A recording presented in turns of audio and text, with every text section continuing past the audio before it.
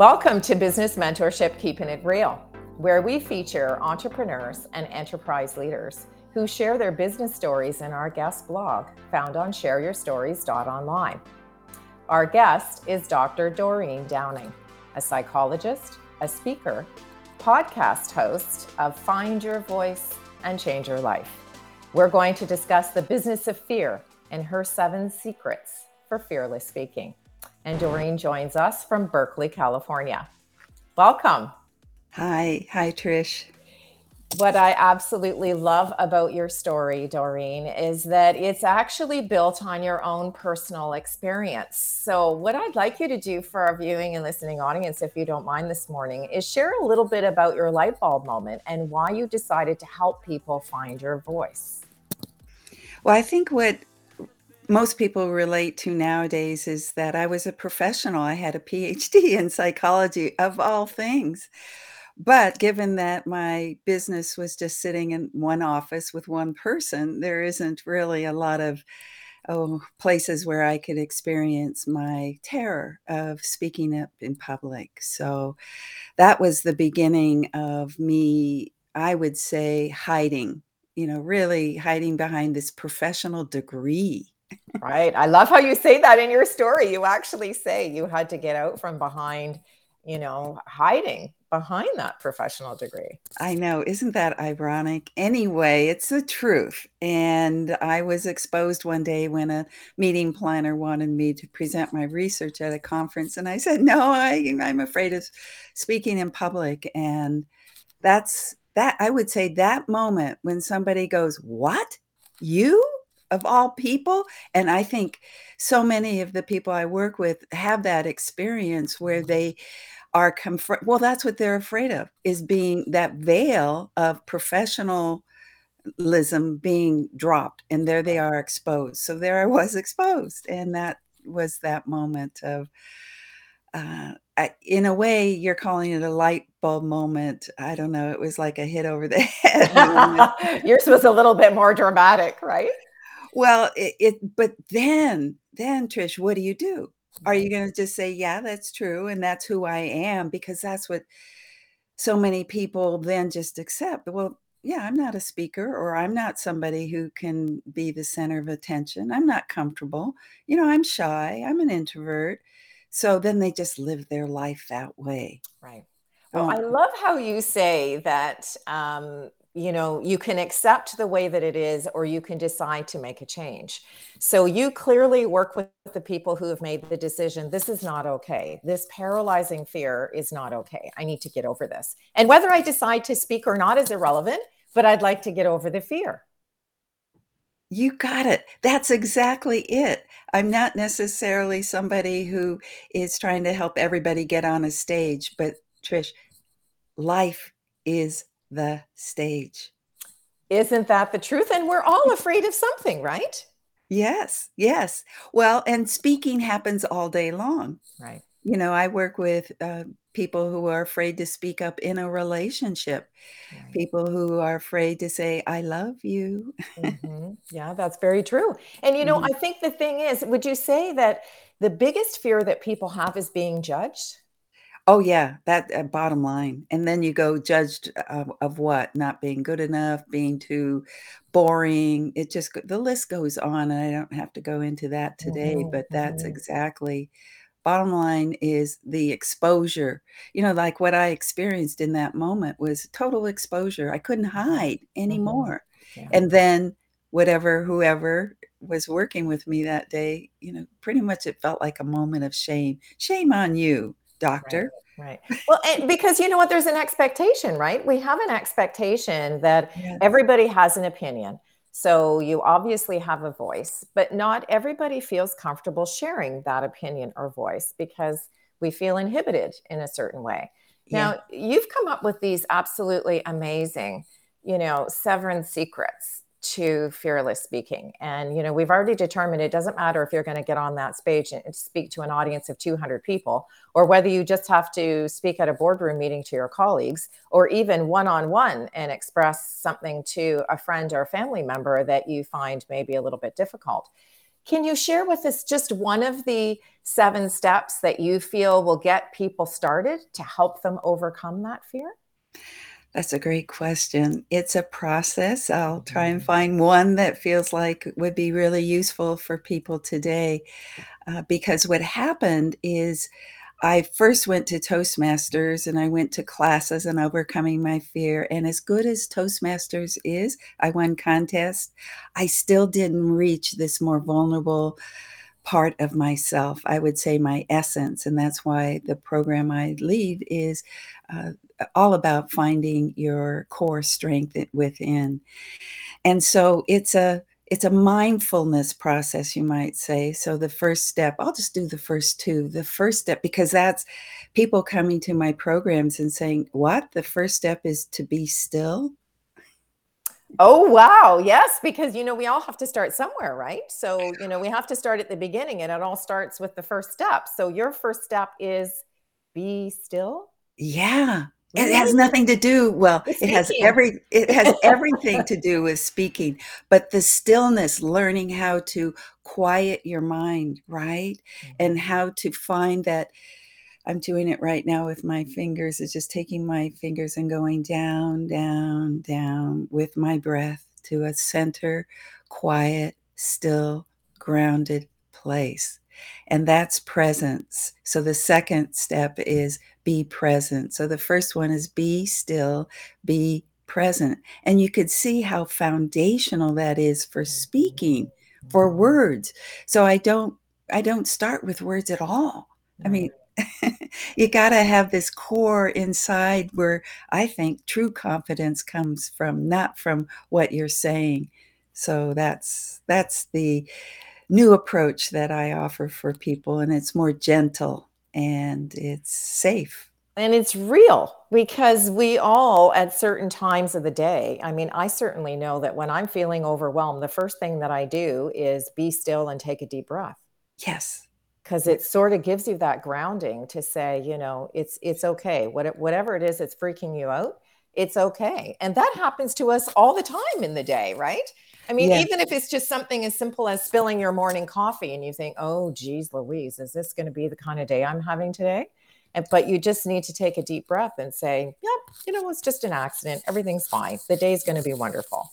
Yeah, I like what you're saying around the flexibility, and then when you did that breath, I remember that one of the things I teach people is to see it as an easy breath, Mhm. a deep, easy breath, because usually it's like, You're like gasping for air, right? yes, Yeah, yes, yeah, 'cause so true. That's so true. Now, I did get a question from our viewing and listening audience because we do get folks who can't join us live, so they join us in our wonderful podcast or on the YouTube channel, which is libraried later after our discussion. And I found it a really intriguing question. And the question was, what happens if you've used the wrong choice of words to express what you're trying to say, and you get that look on somebody's face and think, oh dear, that's not what I meant at all? Is there a piece of advice that you could give to somebody who's used the wrong choice of words or well perhaps presented their idea in the wrong way? well, first of all, wrong is relative, right? Yes, absolutely. It's the reaction I think that we get, right? And we Right, see that in somebody's face. You can uh-huh, see that immediate reaction in someone's face where, the smile drops just a wee uh-huh, bit, you're or right, the eyebrow goes up, yeah, or, they kind of start looking around the room like, I didn't really just hear that because they're trying to mhm. process what you said. Yes, that's what you just said is they are trying to process what you've just said. It seems like if you're centered, grounded, and present, you would not be reacting to the reaction. You'd be able to say, "Oh, did what I say just," and whatever you think you Right, said right, bothered them, or did right, what I say not make sense to you? So you right. stay in the relationship, you stay engaged, and rather than scurry away or try and put more layers over you to like, my good thing is hide, but yeah, so I would say, stay present and stay engaged and, Ask the question, Yeah, clarify. I love that. I love stay engaged and I love Mhm. stay present, because if you weren't present, you wouldn't notice, Exactly. right? You Right. wouldn't notice that subtle change in body language that gave you an idea that perhaps the person was not interpreting your intention correctly. Yes. And in a very large group, it doesn't really matter, because we're not really doing the engagement one to one. We're doing an engagement with a large group. So you Mhm. don't really necessarily make that one to one eye contact when, as we both know, when you're speaking to a large group. But when the group is smaller or it's a one to one conversation, you definitely pick up those emotional cues or visual cues through people's body language. And I Yeah. love your suggestion is to just stay present and ask the qualifier. And Yeah. sometimes that's really difficult for somebody to do, right? Because then you start processing what you're seeing and they're processing what they're hearing. And I think that the great advice that you gave is just ask a question, just ask the qualifier, if they've misunderstood, and then that gives people the confidence to kind of retrace their steps a wee bit. Oh, yes, I like the way you summed it up. Otherwise, you're having 2 reactors. Yeah, exactly. You're blowing things way out of proportion. Isn't that the truth though? When we get into some conversations with folks, by the end of the conversation, if we're really not present, things can go out of proportion, because you make a mountain out of a molehill, as that old saying goes.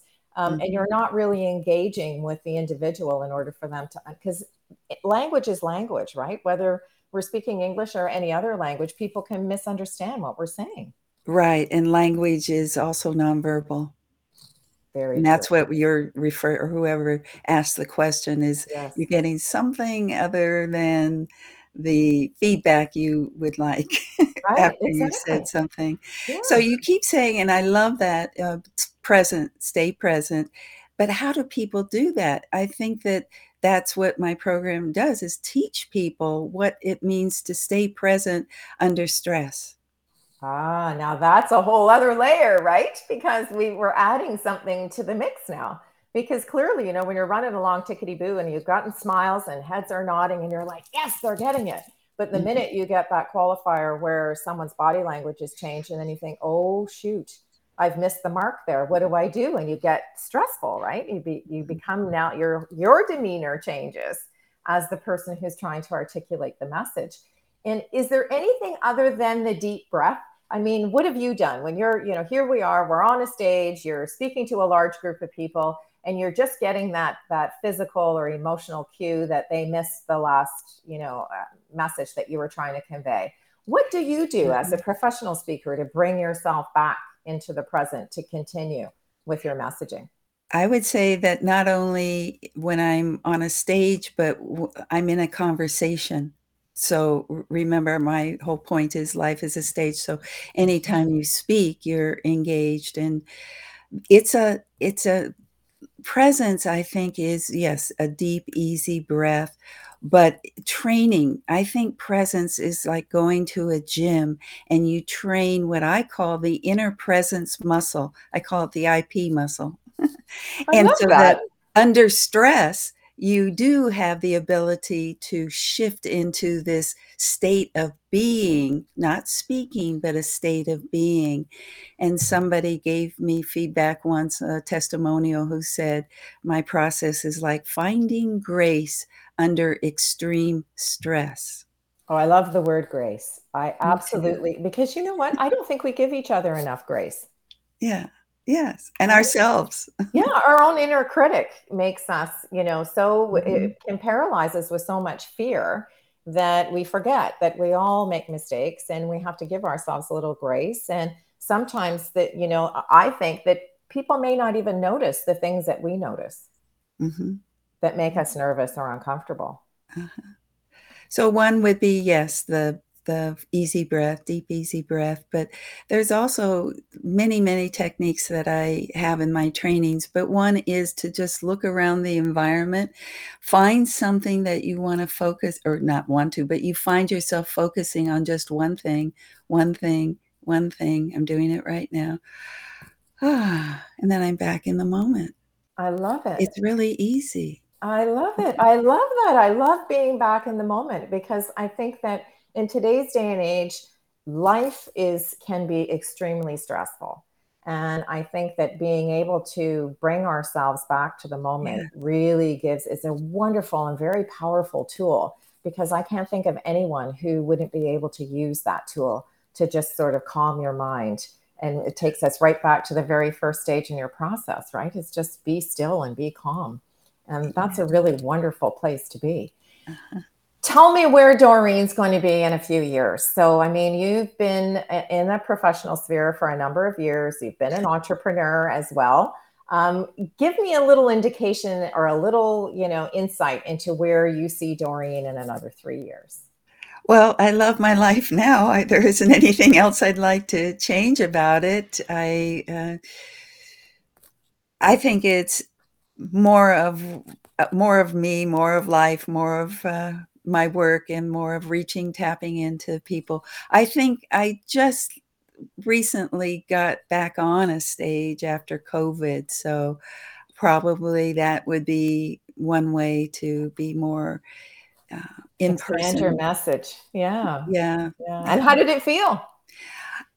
It felt it was interesting. I mean, yes, some of that old fear came back, Mm. actually. So I just realized what I said to you a second ago about the inner presence muscle. It hadn't been developed over those Right. 2 or 3 years when I Yeah. stayed home and sheltered myself. Yeah, for I did a sure. lot of video, but of course, it's so much different when you've got hundreds of people looking at you, Absolutely. and I had Yeah. gained a little bit of weight. So Well, you were having a wonderful, I love your statement that you love life just the way it is, because I I think, do.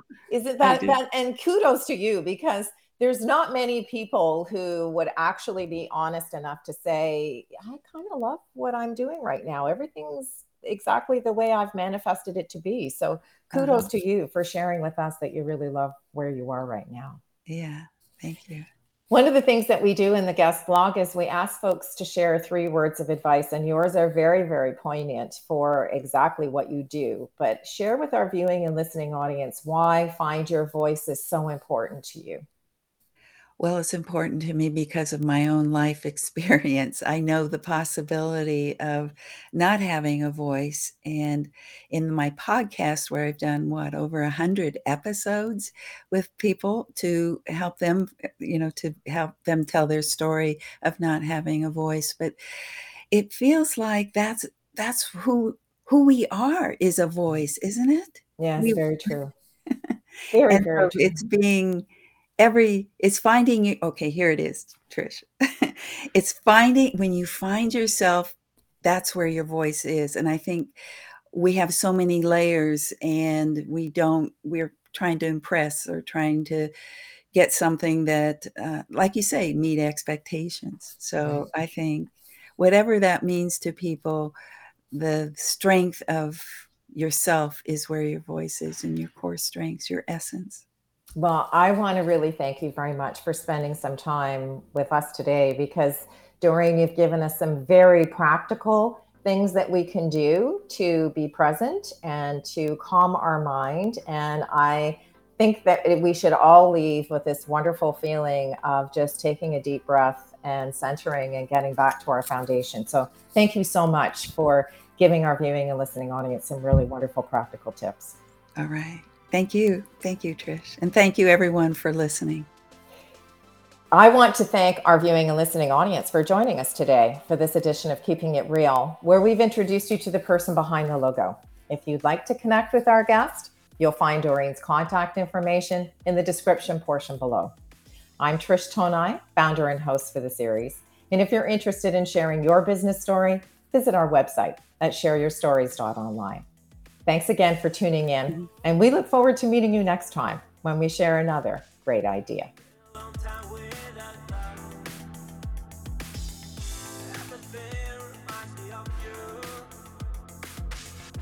Everything is not